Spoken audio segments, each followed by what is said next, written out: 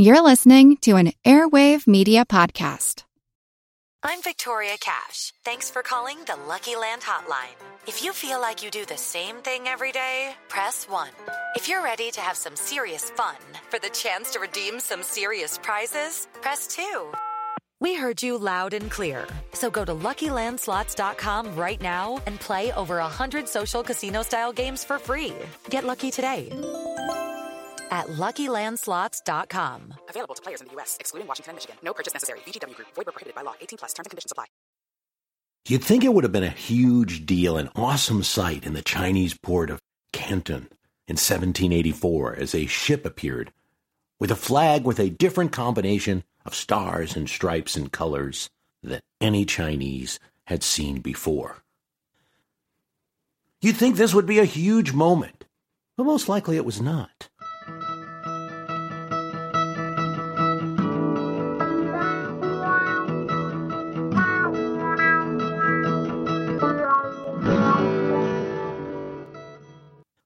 The emperors of China from New England, here to trade at the small area the empire allowed for foreigners to trade with a select cartel, to trade for silk, to trade for porcelain, for Chinese tea that would be so valued in the homes of wealthy New Englanders.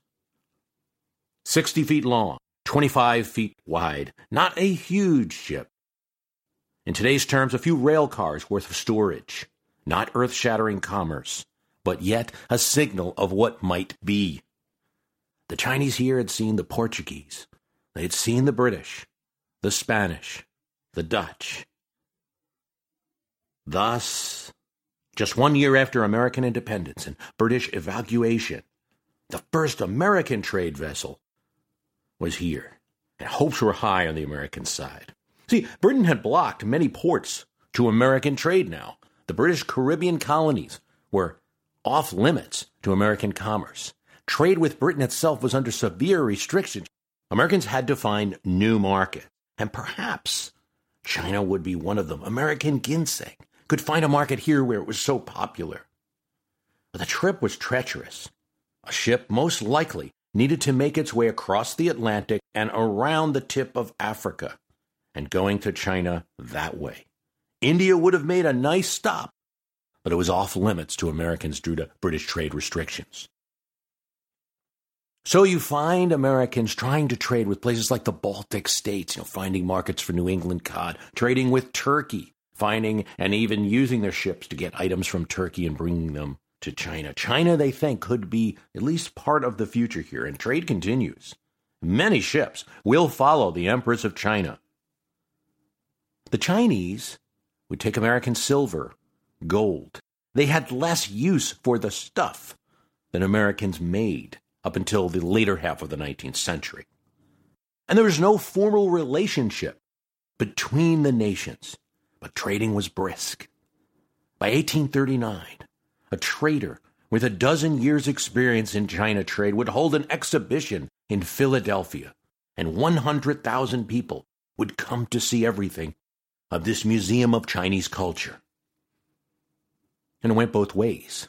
Missionaries had entered China, providing assistance, education, medical help, and converting them. One of them is going to write a history of the United States in Chinese, which is received by the emperor. Yet we should not think that all of this was very noticeable in China, this new American trading partner. While trade and missionaries were allowed, the emperor was wary of the so-called barbarians, seeking special relationships. Here's how a sailor that wrote the Hailu, or Maritime Notes, in 1820, a sailor named Si Ching-Kao, described America. The so-called Malikan is an isolated island in the middle of the ocean. It could be reached sailing west 10 days from England. Formerly part of England, it was now an independent country, although the two countries remain alike. That was 1820. It was not until John Tyler is president, the 1840s, that we etched the first official agreement with the Qing dynasty. And pressure to do this really is, the Americans are kind of coming secondary And the pressure is coming from Britain and France, pressuring the emperor and opening up them to trade to other nations.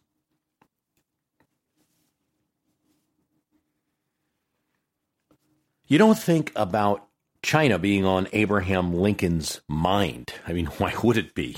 He's got the country coming apart at the seams. He's got an insurrection in a third of the country. He's got to mobilize forces.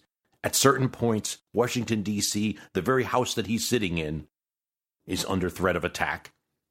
You don't think of China as something that he'd be aware of. And certainly it's not the largest focus of foreign policy for him, but he's thinking about it more than we might think today.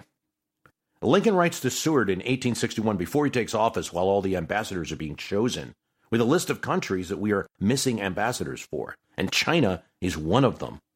"What say you?" he says to Seward. In 1862, in his State of the Union address written to Congress, he describes relations with China as favorable. And indeed, in 1864, he mentions it again.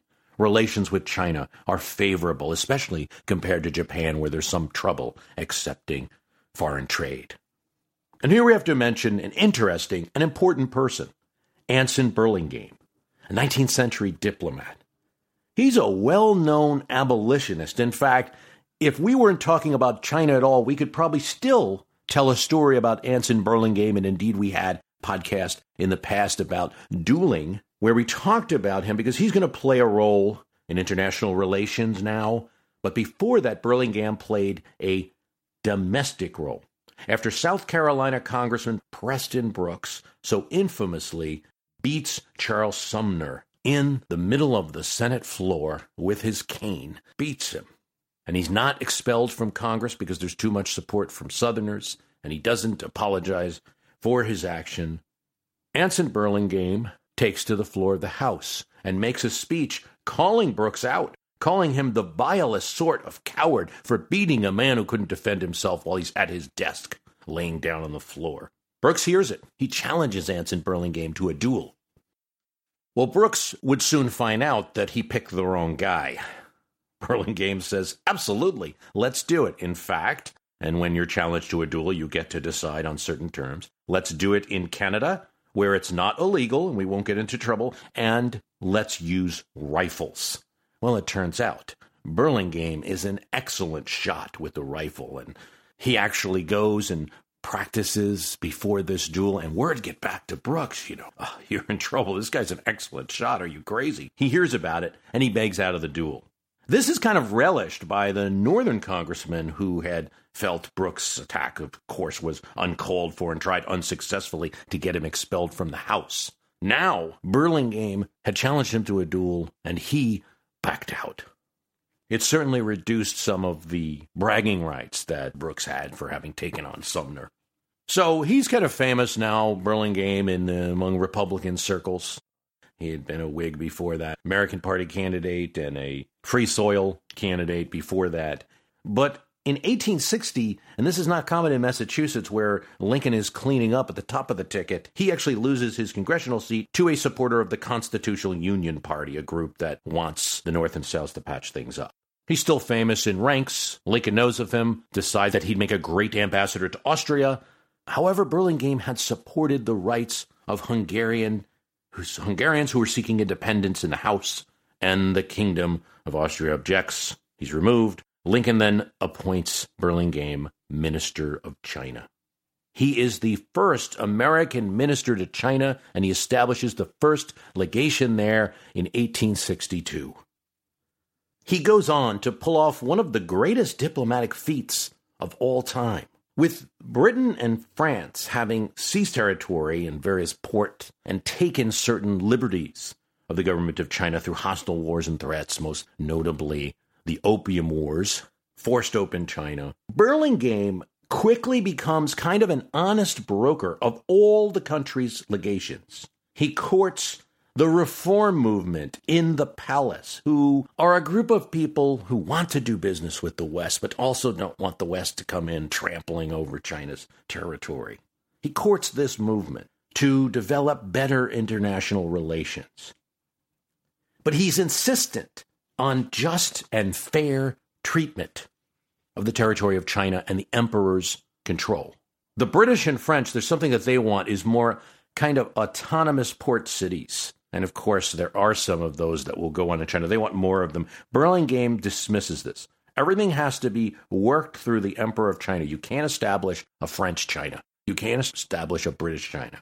Burlingame is so well received at this point that when he suggests to the Emperor eventually that the Chinese should not just be having diplomats coming in, you need to send a team of Chinese diplomats out to the West to talk to them. The Emperor says, that's a fine idea.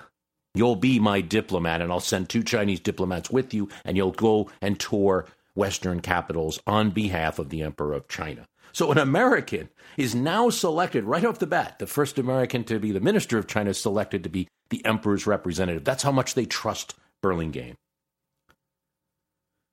Now, sadly, Lincoln dies in between the start of Burlingame's mission and the end. But during that time, he had given Burlingame absolute power to come up with an agreement between the United States and China. He dies before we're able to see it. The Chinese Empire sends a very sympathetic note on Lincoln's death, by the way, but his administration's more generous policy continues, and Burlingame and William Seward will, during the Johnson administration, work out a treaty which has many interesting provisions. Most importantly, it's going to require that the territorial integrity of China be maintained. It also guarantees back and forth immigration based on a now very controversial principle that every man has the inherent right to change his home and alliance. It maintains most favored nation trading status, and it says that Chinese subjects visiting the U.S. enjoy all the immunities as citizens of the U.S. would, and vice versa. The U.S. also disavows any claim to interfere with the internal affairs of government.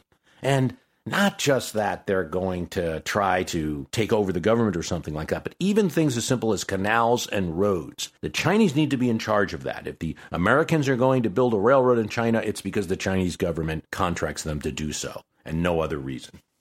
This is a very generous, from the Chinese emperor's point of view, treaty, and it's not the type of treatment that Western powers are granting China in other cases. It's a great example for the Chinese to use to other Western nations. See, this is the way the United States is treating us, and this would be the form that we'd like. Burlingame, though, dies in 1870. He's so honored in China. In 1901, McKinley's administration, Wu Ting-fan, the Chinese minister to the United States, says this: "Nothing shows more conclusively the greatness of Lincoln than his selection of men.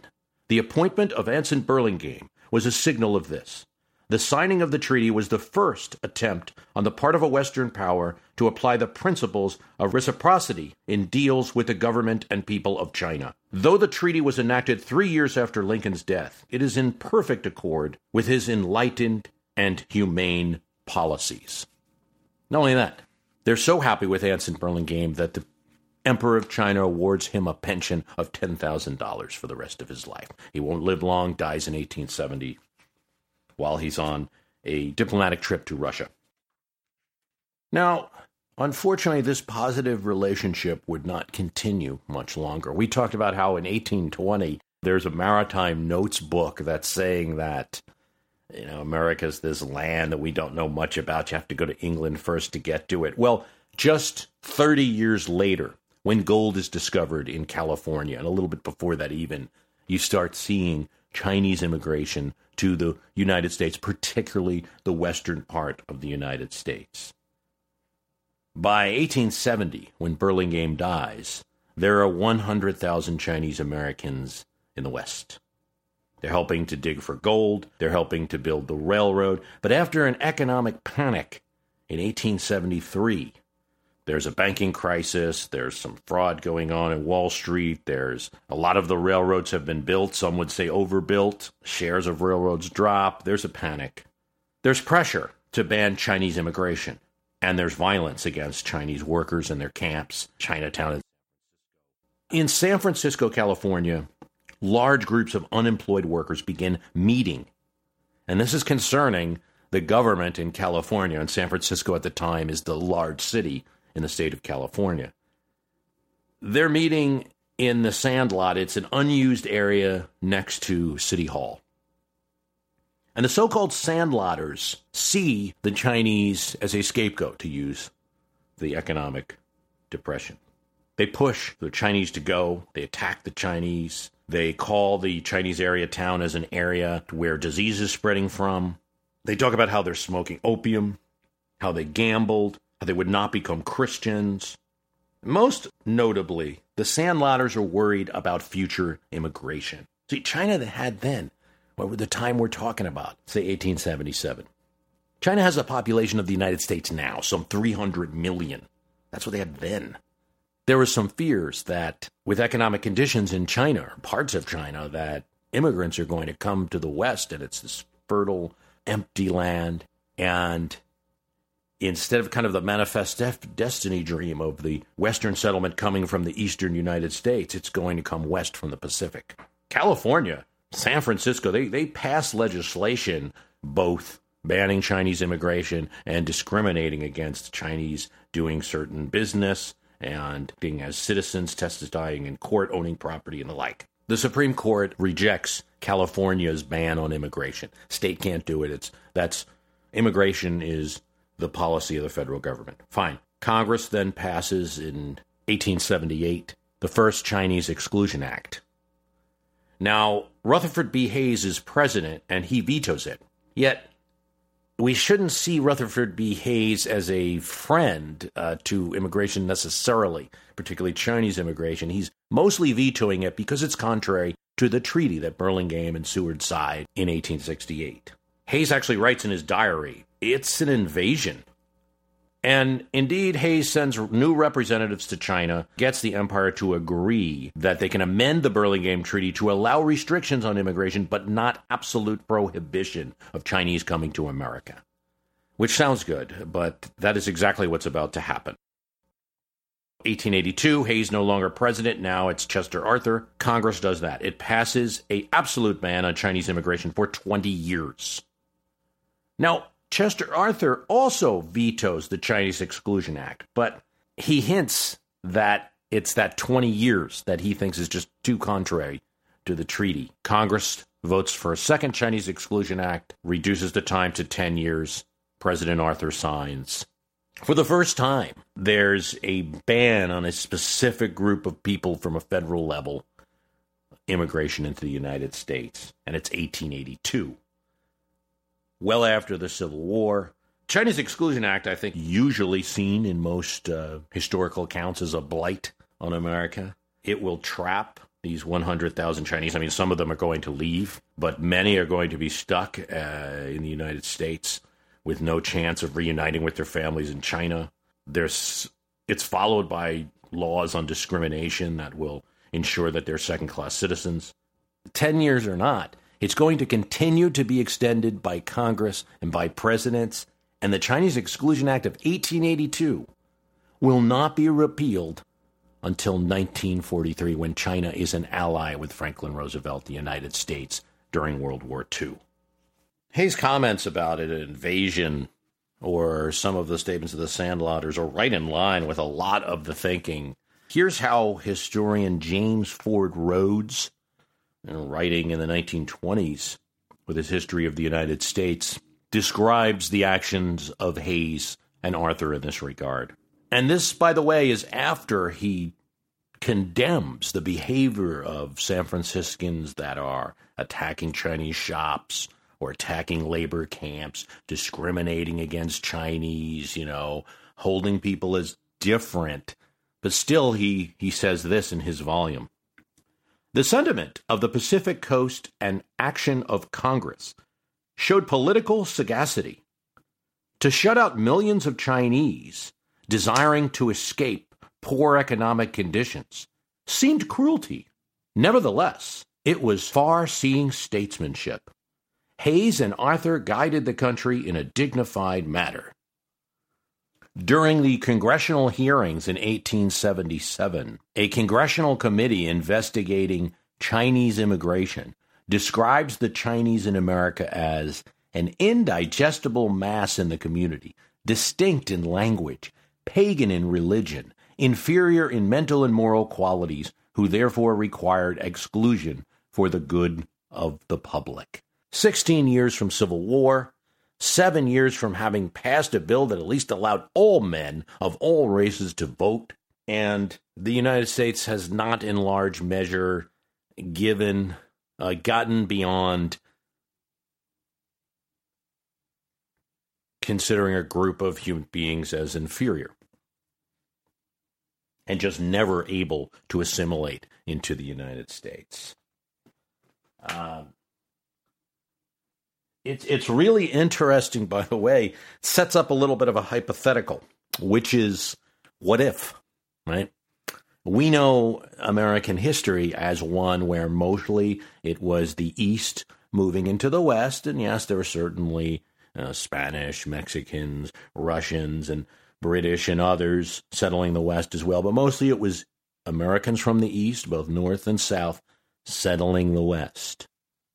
But what if, just as we had towards the turn of the century, a large migration from Southern Europe throughout our American history from Ireland to the East Coast? What if we arrived at the turn of the century with a West already populated with millions of Chinese from the Pacific? We know, of course, that was the vision that the Sandlotters, the various presidents, have in their view as a horrible result. But with hindsight, we know it's simply not true that a group can't assimilate into American life. And so I find it interesting to look at a little bit of the counterfactual. Hello, it is Ryan, and I was on a flight the other day playing one of my favorite social spin slot games on ChumbaCasino.com. I looked over at the person sitting next to me, and you know what they were doing? They were also playing Chumba Casino. Coincidence? I think not. Everybody's loving having fun with it. Chumba Casino is home to hundreds of casino-style games that you can play for free anytime, anywhere, even at 30,000 feet. So sign up now at ChumbaCasino.com to claim your free welcome bonus. That's ChumbaCasino.com and live the Chumba life. No purchase necessary. VGW Group. Void where prohibited by law. See terms and conditions. 18+. What if the population of the West is settled much faster than it was? The United States is even a larger nation, an even more vibrant economy. We're facing World War I and World War II, which with a much larger population. How does World War II go, where instead of having a sparsely populated West, by comparison to the East, we have a very populated West with a larger group of Chinese Americans than were allowed to be there, being able to fight and serve in the armed forces and naval forces of the United States at this time? How would the country look when, even at the turn of the century, we have people living in it, significant pluralities of people living in various states from all the continents of the world? In 1882, the decision was made to exclude ourselves, our country, from that future possibility. David Priest writes on Twitter, and you can find me on Twitter at myhist, at MYHIST. Bruce, you've talked about Nixon going to China. What about relations between China and presidents before Nixon? Well, we can look at what came before Nixon, what led up to the fact that China became an isolationist country by the treatment of the various Western powers up until that. And the United States certainly plays a role in it, even if some of the Western nations were worse. But you also see an attempt on the part of the United States, particularly Abraham Lincoln, to create a new kind of foreign policy. And it's also another interesting counterfactual to think about what would have happened had Lincoln lived in that second term, with the Union issue now settled, with the United States Civil War ended, how Lincoln acts around the world in foreign policy, and what a precedent that might have set in motion, and how things might have been different. Now, I know you can ask a reasonable question. How much of this policy towards China that Burlingame did is really Lincoln? Well, it's hard to say. We do have a few references. We do have the granting of Burlingame leeway over making a treaty with China, which meant that Lincoln must have trusted him and knew what he was going to do. We also know that Lincoln and Seward, his Secretary of State, worked together quite well. Lincoln was always seeing Seward, always talking to Seward, either in his office, walking over to Seward's house, which was right across from the White House. This wasn't a person that he had a lot of conflicts with, at least outside of the first couple of months. This was a person he got along with very well. Porter from New Jersey, who had visited the White House a lot and had very good access there, said, the impression following an hour with Seward and Lincoln was surprised that the two men, seemingly so unlike in habit, thoughts, and manner of speech, could act in such perfect accord.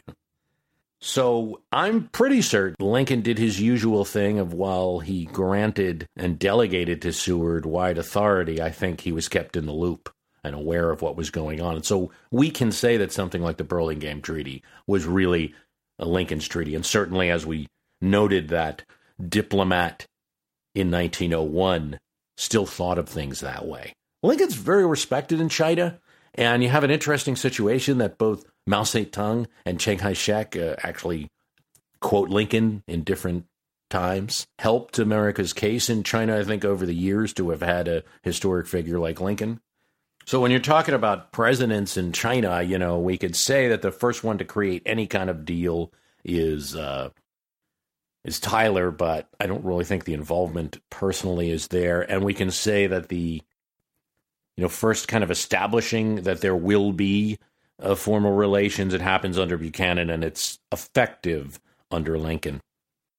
So Lincoln's really a big figure in the United States relations with China, and it's not something much talked about.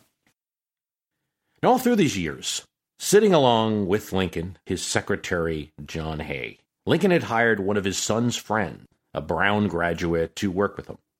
Become friends, confident. He's kind of amused by him in some ways. He calls him the backwoods Jupiter who was running the war. He's very impressed, though. But Lincoln also benefits from Hay and his social skills. And Hay runs things in the White House. He keeps things polite. He's the guy that, says the polite no when Lincoln can't. He uses his social skills. He's going to various Washington dinners all the time, and he's kind of Lincoln's eyes and ears there. He reports everything back to the chief. They're having conversations all the time. I mean, Seward and Hay are probably two of the most common people that Lincoln is speaking to. And he soaks up quite a lot. By 1865, he's sent to Paris as a diplomat.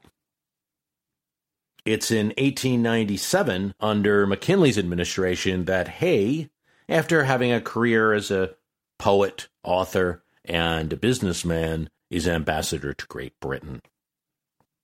And in 1898, he becomes Secretary of State under McKinley, and he continues with Roosevelt till his death, 1905. Hay's an interesting figure. Things have gotten worse for China in the later 19th century. It's not running its affairs well. The Opium Wars had ensured that England and France would have their way.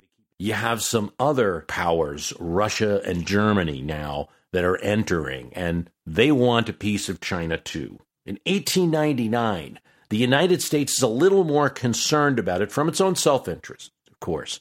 We had entered the world as a world power with the end of the Spanish-American War. We've annexed the Philippines, so we're right next to China, and for the first time, we really have territory in Asia. But it would be silly for the United States to send warships over to China and just start seizing some kind of territory. So here's what Hay comes up with. He sends notes to all of the great powers that are involved in China: United Kingdom, France, Germany, Russia, and Japan. He calls for each of these powers to do away with any economic advantages to their own citizens that won't be granted to the others. And he suggested that all tariffs collected in China must go to the Chinese government. The message is clear. You're not going to create a British China, a German China. You're not going to create a Japanese China. Already got the British on board with this one. Already have the Japanese on board with this.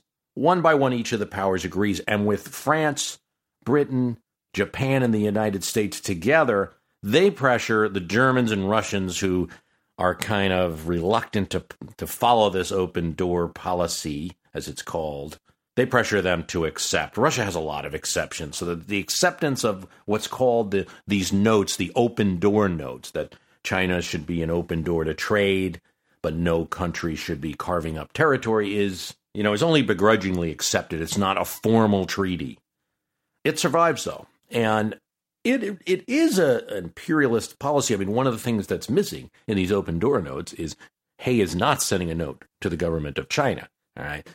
Some of the terms are favorable to China, right? We're going to maintain their integrity and the control of the emperor, but it's still imperialist, it's globalist, it's enhancing trade. One could argue that Hay had no chance of acquiring territory in China anyway, so the easiest thing for the U.S. to do is like, wait, let's just all be fair here. Yet, and there's a rising resentment of all this foreign involvement in China. I mean, you have the Boxer Rebellion in 1900, and they have the cooperation of the Empress. They have Imperial Army troops fighting with them. They seize the capital, and 2,500 American Marines, along with Japanese forces, German forces, UK, France, they're going to march from South China through the territory of China. So you have, at the turn of the century, American troops, are now fighting around the world, including marching into the middle of China, some small battles, and they rescue the legation at Beijing, which had been established in 1862 and now was surrounded by anti-imperialist Boxers. But after this is over, Hay sends another note to all the nations reminding them about the open door policy. Don't use the Boxer Rebellion as an excuse to carve up China now. And so this policy, while imperialistic, does prevent the Chinese from losing much of their territory. I mean, they do lose Mongolia, Manchuria at different times, so it's not a perfect system. But the large Chinese mainland is preserved in 1899 so that it can be the nation that we see of China in 2015. You didn't have sections of it. It didn't get split into 4 parts. That would probably be impossible to unite today. So it's an interesting, you can go back and forth with Open Door and what it says. The Chinese are going to pay the United States for damages incurred during the Boxer Rebellion, but a significant amount of that money is actually going to be returned to China in 1907, a decision of Theodore Roosevelt. I think those are the 2 areas to focus on: the Burlingame Treaty and the resulting immigration battle and the Open Door notes. Fast forward quickly through the rest of it to get you to Nixon, and you essentially have that Woodrow Wilson's going to acknowledge the Republic of China when it's founded in 1915. He's going to encourage China to enter World War I on the side of the Allies. They'll enter it late. He's going to disappoint them at the peace table in Versailles when the colonies that Germany and the lands that Germany had taken are not given back to the Chinese but handed to the Japanese. That's going to be a big disappointment. And all through this period, there are U.S. naval ships. Sometimes it's the United States contracting with Chinese ships, but increasingly in the teens and 20s, it's U.S. naval ships that are going to be stationed at Shanghai and are going to patrol the Yangtze River to make sure that trade stays open. They're going to be attacked at different times. There's a nationalist movement, the Northern Expedition, that is forming, and they would like to preserve China for Chinese. One just has to think about how we would feel in the United States to have foreign warships patrolling the Mississippi. By 1928, the U.S. government is going to recognize the government of Chiang Kai-shek and his nationalist government. China will be an ally in World War II. Communist Chinese take over in 1950. Then we're shut out until Nixon in 1972. That's a quick look at some of the presidents in China. I think that in looking at that story, it tells us a lot about our foreign policy, what we do, and how America acts. I mean, again, you have that contradiction in the Open Door. Classic American debate. Are we a good nation abroad or not in the actions that we take? I also think it says a lot about immigration. Today's immigration debates can be informed by this, that really the first federal ban on immigration occurs in 1882. 100 years from the first U.S. ship appearing at Canton. A man named Wong Kim Ark, born in San Francisco at the time of the Burlingame Treaty and before the Sandlot movement really gets started just as it's getting started. He lives in California, grows up, he's a laborer. His parents own a store in Chinatown. They never obtain any formal citizenship, but they live in the United States and carry on business there. They have a domicile. Now, his parents decide to move back there. They feel they're being discriminated against. There's so many restrictions on their business now. Their lives could be in danger. They decide to move back. Wong Kim Ark stays for a few years and then decides that there's no opportunities for him to work in China, so he wants to come back to the United States. And he does find work as a cook. So he's a cook in the Sierra Mountains. He's not the only one there. He has no problem going back the first time, but then he goes to visit the parents, comes back. He's now a 21-year-old. You don't have to have immigration at this point, at least not in San Francisco. But there is a customs agent. And he's an opponent of Chinese immigration. And he wants to make a point. Wong Kim Ark is denied entry into the United States. He goes to, and there's the society, the Chinese Benevolent Society in San Francisco, and they retain a lawyer, and the first court rules for Wong Kim Ark, and it goes all the way to the Supreme Court as to whether he can stay. Then you have the case of U.S. versus Wong Kim Ark. The Supreme Court finds that the birthplace of the child is the determinant of citizenship. It is a long decision. It's written by Justice Horace Gray. It's supported in a 7-2 decision of the court. It's currently the standard that's used. Joe DeWeck asks me in the My History Can Beat Up Your Politics Facebook site. There's a lot of talk now about the 14th and birthright citizenship. Have you done a podcast on this? And we did the podcast recently on the Slaughter Cannot Be Ignored, which was actually a repeat of a cast that I had done back in 2013, all about the origins of the 14th and the decision in the slaughterhouse cases, which did invalidate some of the strength of the 14th Amendment and what it possibly could have done for a host of things, both left and right in terms of the political spectrum. So we talked about all that. So you do have a number of politicians who are taking a look at the 14th Amendment now, particularly the citizenship laws. All persons born or naturalized in the United States and subject to the jurisdiction thereof are citizens of the United States.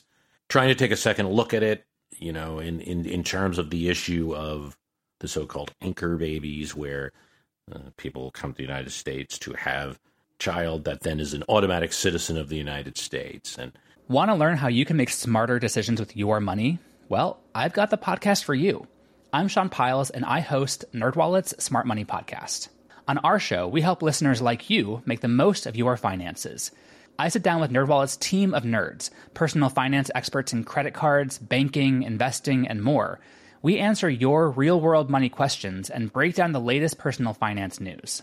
The nerds will give you the clarity you need by cutting through the clutter and misinformation in today's world of personal finance.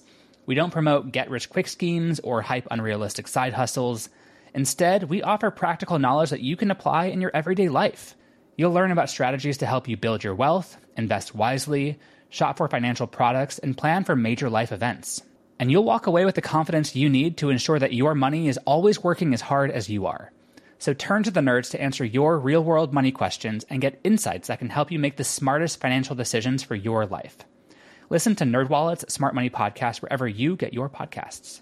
You have the Republican candidates during the recent GOP debate, I think particularly Donald Trump, obviously, and Rand Paul and a few others that are thinking that it's badly interpreted by the courts, and conservative commentary generally that there's no law that would provide for birthright citizenship, which is kind of ignoring that it's a legal interpretation and not a direct law that was ever passed.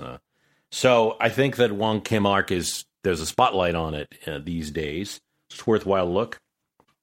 The key thing to understand is that Wong Kim Ark and that decision, I think what some of the opponents would miss in terms of the Wong Kim Ark decision is that that case is not reliant on the 14th alone, so the very nature of examining the 14th for clues, and it alone, for clues as to what to do with in terms of children, of illegal immigrants, or any kind of birthright citizenship today, is insufficient, because the decision in Wong Kim Ark is reliant on not just the 14th, although it talks about it, but on common law and previous Supreme Court decisions. The United States has no common law. There was no common law just created for America, but there was a law that existed when the United States was created, and it's the inherited common law of England. And persons who were English, persons who lived in Britain were considered British subjects. And the British Empire did not go through looking at nationality and trying to trace the blood of a person to make the determination as to whether he was one of the king's subjects or not. The same law, Horace Gray, Justice argued, was understood by the early Americans. One of the key facts of the decision is that citizenship comes with the soil of birth. He relies on previous Supreme Court decisions to make this determination. For example, in the case of Minor versus Happersett, Chief Justice Waite says, "Common law does not define a natural-born citizen. Resort must be elsewhere to ascertain that." Gray doesn't rely on the 14th in his decision, but he uses it, and reading that the object of the 14th and that citizenship clause, particularly the phrase that many opponents currently are kind of grabbing onto, the subject to the jurisdiction thereof, his reading of the object of the 14th in qualifying all persons born in the United States by the addition of and subject to the jurisdiction thereof would be to exclude by fewest and fittest words two excluded classes of people. And those he lists as children of diplomatic representatives. This was a concern when the 14th was written. You didn't want to automatically say that the minister from Great Britain doing the king's business, if they have a child in America, that would be an American child. Or those born of alien enemies during hostile occupation of the United States, should that have ever happened.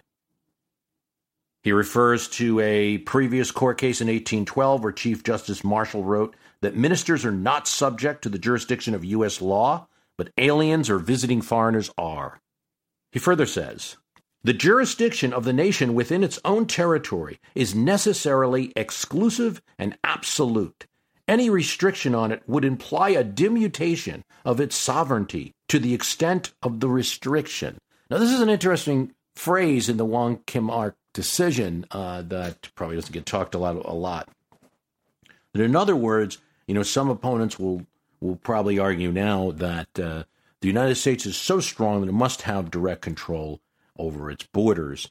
It's kind of turning that argument on its head away to say, well, also, the United States jurisdiction is so strong that someone entering the United States might be a citizen of another country, but they're subject to the jurisdiction of the United States. We're not going to go and pull out a book of the Chinese imperial law to determine how we're going to treat a person when they're in California. We're going to use the laws of the United States. He applies that here to interpret the phrase under the jurisdiction thereof. One of the things that I think opponents need to think about, and this is what the court faced in 1899, and it's exactly the same today, is the other way of doing it is we're starting to get back into the business of looking at nationality and looking at blood and trying to determine what a child who's born in the United States is. And it's going to open up things like where your father was born, what race, what nationality, going to go down a whole series of legal questions which we long ago abandoned as we became more progressive on race and our understanding of what an American is. You also have to remember what the justices were facing, and that was a 21-year-old person merely of Chinese nationality of Chinese blood, let's say, not so obviously an American who had spent his time here, who wanted to come back here. One of the things they say continuously in the decision is that he never renounced his citizenship of the United States in any way. He'd barely ever lived in China. In just a few years of his entire life, he's a 21-year-old. He's found work here. He wants to work here. He wants to be part of the economy. So that was kind of the decision that they were facing, and a lot of that decision is rooted in how long he lived here, his status as an American, and how long his parents lived here, and that they were working and they had a domicile. It does throw into question some of the things you hear about where there might be like a hotel in Los Angeles and mother will have a baby there and then fly out, and how we adjudicate that down the line.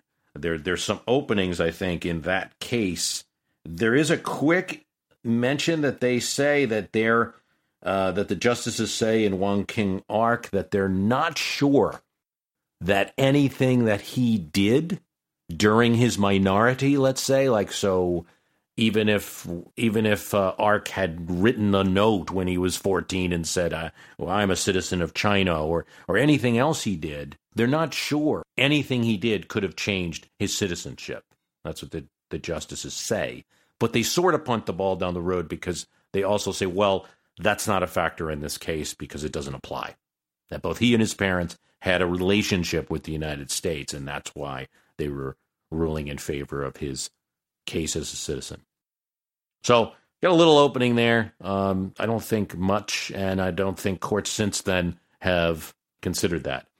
Now, obviously, this is a controversial issue. I would just take point with one thing that I heard frequently particularly in the GOP debate, that the current standard that courts use is Wong Kim Ark. It's been in jurisprudence for 150 years. So when I hear candidates, say that, well, I've got a few legal scholars that disagree with this. And it's like, well, that's great. In fact, of course there's legal scholars that disagree with a variety of decisions of the Supreme Court of the United States. Almost every court decision was opposed, and there were probably amicus briefs filed by the plaintiffs or defendants who lost.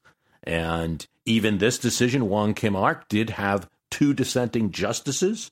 One of them, surprisingly, John Harlan, great dissenter in the Plessy v. Ferguson case, but here would also dissent. In this case, there were two dissenters in the case. Now, certainly a candidate in 2015 is free to rely on the advice of legal scholars or to say, go along with a dissent in a Supreme Court decision. But I guess it's just up to voters to judge, candidates what they're actually going to do. And if you say that what you're going to do is based on overturning a Supreme Court case, well, you better get ready for a big, long case to overturn significant legal precedent. It doesn't sound like something that would be proper to just argue as one of my campaign platforms. Here's what I'll do when I get elected. It really should be, here's what I'll do when I get elected, and then several years down the line, maybe I'm not president anymore, a Supreme Court precedent is overturned. There's also a lot of commentary about the comments of Senator Howard Jacob. He's a senator from Michigan, and he's a Republican, and he authored the Senate version of the 14th Amendment, and there was a little debate. He makes a phrase that he didn't think the law applied to foreigners, aliens, and children of diplomats. Now, the trouble with that is that legislative intent is always hard to gauge. There was a little more interplay in that 1866 Senate debate. And there was a senator from California that insisted that he was voting for a law that would allow children of Chinese immigrants to become United States citizens by birthright. There's no doubt that for a candidate now to say that they're going to operate in a way that's contrary to the court decisions, you could use that for almost any issue. So if we looked at the Heller decision and some city wanted to say, a person running for mayor wanted to say, well, if I'm elected, I don't care about the Supreme Court decision, I'm going to ban handguns in the city anyway. There would be a huge protest, and there'd also be some criticism of the person as being kind of a joker, like, look, you're just arguing something that you know is never going to get done. But in this debate, that hasn't shown up as much, I think, because there's so much unpopularity attached to that Wong Kim Ark decision. But it is there, and it is law of the land. At the time of the 14th, the concept of illegal immigration itself would be hard to ascertain. There weren't immigration offices and ports in most places. It would be federal immigration law did not exist until the Chinese Exclusion Act. So the line that we understand today as to a person who entered the country illegally and a person who came here through normal immigration would not be something understood by anyone who authored the 14th Amendment at the time. There was a little contradictory debate before the 14th Amendment passed about how it would apply to children of immigrants, and that was about it. One of the other common response from opponents of birthright citizenship is that the 14th was merely about emancipation of blacks and discrimination against blacks in various states. It's made clear by the slaughterhouse cases, and it's made clear by the authors of the amendment that they're not just talking about blacks when they passed the 14th Amendment, and that's why that language is not in there. There's no reference to race in there. So it's all an interesting debate. We'll keep watching what happens. That's my take on it. I want to thank you for listening. If you like the program, go to www.myhistorycanbeatupyourpolitics. Some more episodes there. Also, you can donate to the program. We ask for a donation of $25 to receive the archive of My History Can Beat Up Your Politics. You'll get past episodes going back to 2006. Quite a lot of topics discussed. And if you like the program, please let somebody know about it. That always helps to find new listeners for the program. Thanks for listening.